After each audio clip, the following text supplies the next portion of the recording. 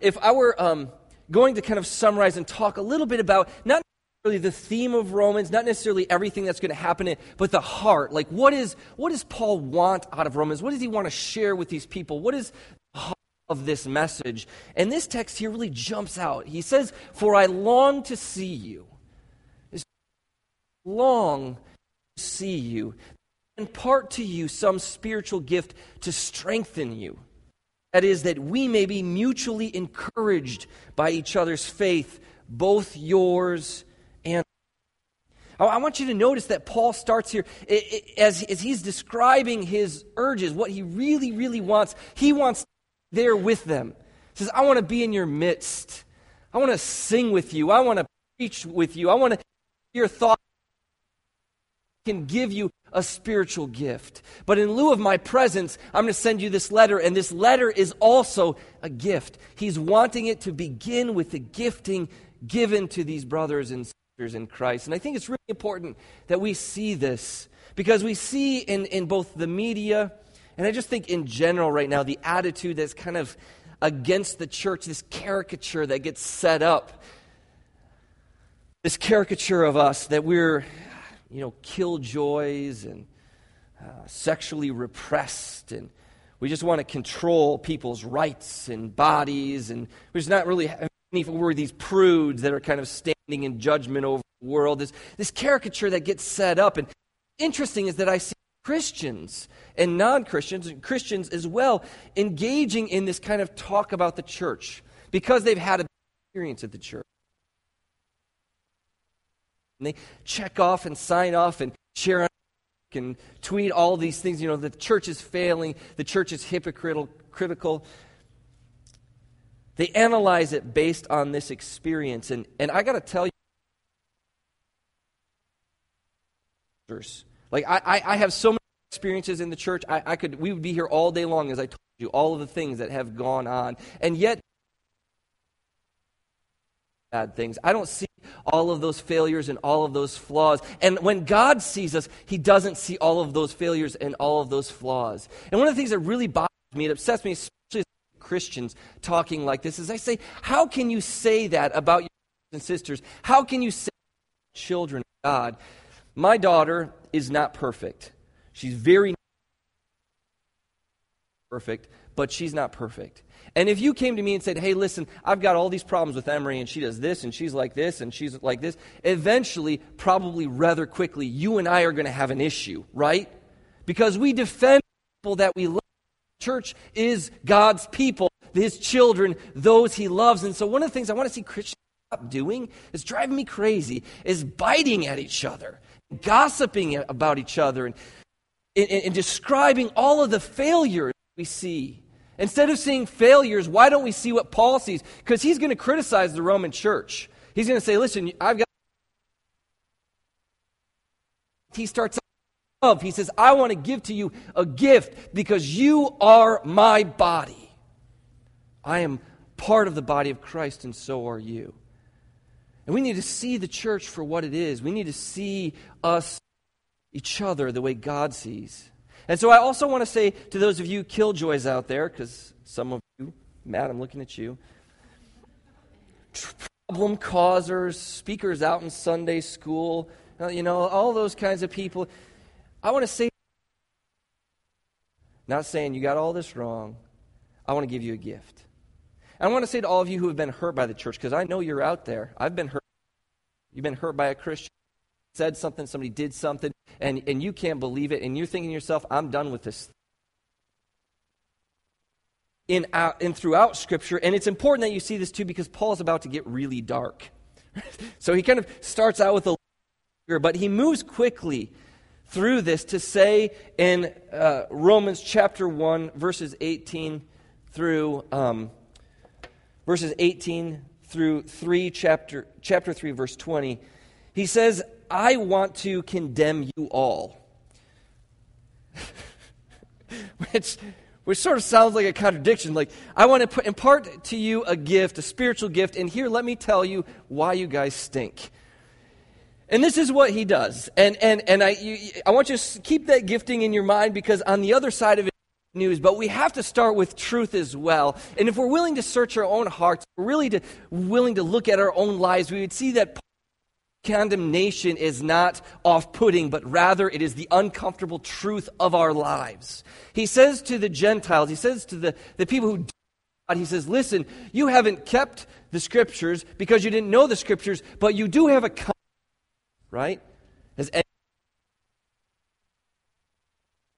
Christian, you don't have to have ever even darkened the door of a church, but you know this. That's not fair. You have a conscience that God has given you.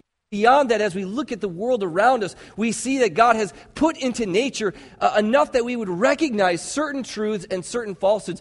And Paul says to all of them, you haven't kept that. You have against your conscience, and you are under the harsh penalty of eternal judgment from God. And all of the Christians are like, yeah, let's get them, right? Get them, Paul. Those godly Hollywood politicians.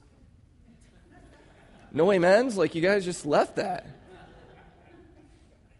But Paul immediately, as soon as we're sort of ready to cheer and say he's on our side, immediately Paul comes at us and he says, listen, you have no excuse, you who judge. For in passing judgment on another, you condemn yourself, because you who judge, you have the same stuff in your heart. You've committed the same atrocities. You have the same guilt on you. You have the same lust, the same anger, the same grief. You've transgressed your conscience more times than we could ever count. You have no right to judge, and when you do, the judgment with which you judge will be brought back upon you. And that God will come, and He will render to everyone what they have done. And all of the Gentiles are like, yeah, and all the Christians and Jews and people who believe in God are like, hold on a second. It's getting dark in here. But it brings us to this conclusion in Romans chapter 3. No one is righteous, no, not one. No one understands, no one sees God. All have turned aside. Together we have all become worthless. If God is ultimate, if He is holy, if He is above all, if He is purity, if He looks down at us, even the best of us is beneath Him in such a way as to say, you are worthless. You are worthless. And so what does that leave us with? It leaves us with desperation. It leaves us with condemnation. It leaves us with guilt. It leaves us with hopelessness. Were it but for these words. The righteousness of God through faith in Jesus Christ for all who would believe. For there is no distinction, for all have sinned and fallen short of the glory of God and are justified by His grace as a gift. You see that? If you write in your Bibles, underline that, right? Because Paul has now started with the gift, and he's walked us through so that we can see that we're together in this sort of ball of sinfulness that deserves the righteous judgment of God. And yet he says, what has God done in the face of all that we have done? He has given us Jesus so that the gift of salvation and peace with God might be bestowed upon all who would believe. It's good news, isn't it? That might deserve an amen. I don't know, some of you who are awake out there. That's good news. Grace as a gift through the redemption that is in Christ Jesus that God put forth. God put forth His Son as a propitiation or a sacrifice, the atonement, the thing that makes peace. Because before this, we were the enemies of God, and yet now we have peace with God. Not because of what you've done, because you haven't produced it, you haven't earned it, you have done nothing to deserve it, and yet God, through Jesus, is offering it to you. That's an amazing bit of good news. Notice again the presentation of this gift. Jesus says, no one takes my life. I lay it down. I give it up. So we can read in Romans chapter 5, therefore, having been justified by faith, we now have peace with God through our Lord and Savior, Jesus Christ. Paul repeats this again and again. If you read through Galatians and Ephesians and Philippians, if you read through these letters that Paul writes to all of these different people in all kinds of different situations, he comes back again and again to this idea of the gift. He says again and again, you didn't deserve it, you didn't earn it, but by grace through faith, God has poured out on you forgiveness. And so when we look, as the song we sang just a few minutes ago, we see mercy. And when God looks upon you, He sees mercy. And that is amazing, tremendous news. But my fear, church, is that's where we stop. I mean, if you look at our songs, if you look at the way we present the gospel, if you look at the memes you get on Facebook, if you look at the way that we talk about what God has done, we talk about salvation through faith, we talk about that, forgiveness of sins, we talk about that, but we stop there. We stop there. And I think that's tragic, because what I see throughout the Scriptures and what I see in my own life is I see that the salvation through faith, the forgiveness, the peace with God, that is the opening of the door and the entrance into the house of God where there are treasures forevermore. That God has so many more blessings, so many more gifts to give to us, that they're uncountable. And yet we often just begin and end there with forgiveness. And so if we were going through Romans, we end with kind of chapter 8. Chapter 8 is all about the gifting that God has given us. And I want to share some of those with you. So in 8 verse 1, there is now no condemnation. As I was reading chapter 8 this week, it was a little bit towards the end of the week, I think it was Thursday, I had in my mind all of the things that I did wrong this week. I'm not going to share those with you. But there was more than one, let's put it this way.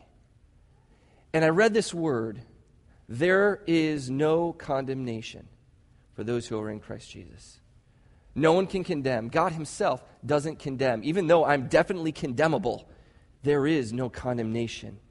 For the Spirit has now set me free from the law of sin and death, which means there's no condemnation for the things that I've done, but I know that today I don't need to continue in that sin because I've been set free from all of the junk of the past, from all of the addictions, from all of the bad habits, from all of the darkness, all of this sin that has been built into my life over years and years and years of practicing that which is wrong. All of that has been washed away, and now not only is there no condemnation for the past, but there's no law of sin in my life for the future. Because I am not flesh anymore, I am spirit. And I love this. The Spirit of God is now dwelling within me. Which means that not only am I blessed by having all of your lovely faces as a part of my life, in which we're brothers and sisters, and I think it was in our prayer today that we have each other to lean on, but even if I am alone, I have the Holy Spirit inside of me. He's dwelling in me. For all of those who have the Spirit of God, we're being led then by the Spirit. So as I'm moving through life, not only the Spirit within me, not only has all this stuff been taken care of, but now I am being led by the Spirit of God. So what fear of the future? What fear of the past? What fear of failure? If the Spirit is leading me, and if the Spirit is leading me, then I'm a son of God. That's good news. And if I'm a son of God, then I'm an heir. I'm an heir to all that which God is going to provide in Christ. And I'm going to be glorified with Him. And when things fall apart, because they do, I see that. Because they do, things fall apart. Christ, right? The Spirit fills us up in our weakness so that we could say, and I like this last one so much, and those who He predestined, He called. And those who He called, He justified. That is, He made peace with God for us. And those whom He justified, He glorified, or will glorify, in both body and in position. So in all of this then, what does this lead us to conclude? What does this lead us to say? Well, as things come in your life, as the days get dark, as you walk through the valley of the shadow of death, and whenever you face the exile, whenever you face the sword, whenever you face whatever it is, the Scriptures say, we are more than conquerors. Not we are conquerors, but whatever a conqueror looks like, you are greater than that as you face the problems and the tribulations of life because of all of the giftedness that has been poured out into you by the Holy Spirit through Jesus. So God continues then to expand. So where we stop with the forgiveness of sins, what I'm trying to point out to you is that really what we have is this is an open door to an expanding litany of all of the gifts of grace that God wants to pour upon you out of the windows of heaven. And that is amazing, isn't it? Shouldn't that be why we sing as well? Not just that His eyes on the sparrow, but that He has poured out, as Paul says in Ephesians 1 verse 2, every spiritual blessing. As we read again in Ephesians chapter 4, verse 8, therefore it says, when he ascended, he brought with him captives, and he gave gifts. That is, Jesus gave gifts to man. That is, as he died in his death and in his resurrection, he brought about justification so that we could have peace with God. So there's no longer enmity between my sin and God's holiness. We're brought into a unity, into a oneness, where I am now his son and he is my father. But as Jesus ascended, it unleashed the power of the Spirit so that the blessings and power and giftings of God might fall upon his people. That's amazing. So what does that mean? Well, let me give you some examples from my life, and maybe that will resonate with you in your life. What does it mean? It means that I no longer have to work on my marriage. My marriage is made right in the Holy Spirit. That God has washed away all of the many wrongs that I have done and the couple of wrongs that she has done. Forgiveness is poured out. There is no longer division. And because of the Holy Spirit and because of the way that God has realigned my life and killed what is past and put before me no longer sin or death, I am able and we are able to submit to one another, as we read in Ephesians 5:21, to submit to one another out of reverence for Christ. My marriage is no longer work, it's grace. Now look at the enemies that I have. There's no longer enmity between me and them. Any past wrongs, they're forgiven because God's forgiven all of mine. And he has broken down, as we read in Ephesians chapter 3, the wall of hostility that divided people. It's gone. I don't have enemies. I have friends. And people who don't know they're my friends yet. We don't have addictions. I don't have bad habits. I don't have these things that have chained and shackled me. Rather, because of Christ, there is no longer the law of sin and death in my life. And so what do I need to do? I simply need to realize that God has freed me from all of that stuff. I don't need to walk in it anymore. I don't have to beat that stuff. Christ has beaten it for me. That which I could not do, God through Jesus has done. So my life is now grace. It's freedom. I don't have to carry around all the old guilt. There's no condemnation, remember that? I don't have to worry about what's next. I don't have to worry about how things are going to turn out. I don't have to worry about the bank account because I'm being led by the Spirit, and the Spirit is freedom, and the Spirit is life. And God, whose eye is on the sparrow again, is the one who will provide everything. If he's got his eye on a sparrow, if he knows the number of the hairs of my head, if I am his child, if I'm an heir, if I have destiny to be glorified with Jesus Christ, then what have I to fear? Nothing. My life is freedom. My life is grace. My life is opened up to the bliss and wonders that are experienced in knowing Jesus Christ. That's good news, isn't it? And so I want you to see that, so that what we see when you talk about what Jesus has done, especially when you're talking with people who maybe aren't believers, don't stop with forgiveness. Maybe don't even start with sin, but talk about the freedom and the grace that you have in your life that God has poured out into you. What we need then, and what this brings us to, is back to Romans chapter 12. And so if you flip back there and look at it, what he says in Romans chapter 12 takes on, I think, new meaning. So as he's walked us through what God has done in Jesus, and he's walked us through the gifting of grace that has been poured out to us, he asks the question of, well, then what would you do with that? I mean, if all of that's true and you're experiencing all of that stuff, then how would you respond to God? He says, I appeal to you then, brothers and sisters, by the mercies of God, then present yourself as a living sacrifice, wholly acceptable to God, which is your spiritual act of worship. Most of your Bibles will say spiritual there. The word that says spiritual, some of them will say reasonable. The word that's there in Greek is logikos. And most of you know English well enough, I think, to be able to tell me what word comes into English out of Greek from logikos.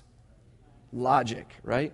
So this is your logical worship, would be a very literal rendition here. What does that mean? He means if you are going to worship God, the God who did all of this for you, who has opened up this gift of grace, who has given you all of this in the heavenly places and poured it down on you in the earthly places, what would be your reasonable response? You would offer your life to him and say, God, take me. You're like, do what you will with my life. Because whatever God is going to do with it is better than whatever you are going to do with it, right? So it just makes sense. What would you do? This is what you would do. And so I point that out because as you read spiritual worship, some of you are going to think that you need to like roll down the aisles like singing 15,000 verses of, I'm coming back to the heart of worship or something. And that's not the point. The point is that you would make a logical decision, a reasonable decision to give your life to God. Because that's the only possible response to such grace. So then we have the next verse, verse 2.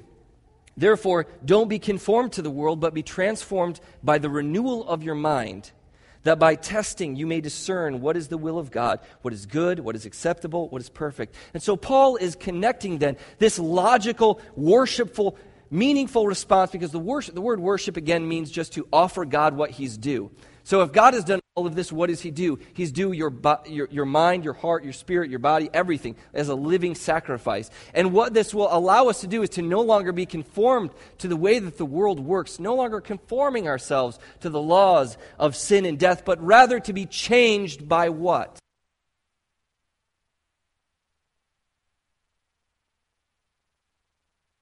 The renewing of your mind. And Matt, I said such mean things about you a few minutes ago, and you're still... I love you, man. By the renewing of your mind. And that's important because the point then is, he doesn't say by fixing all of the junk that you're doing wrong. Did you notice that?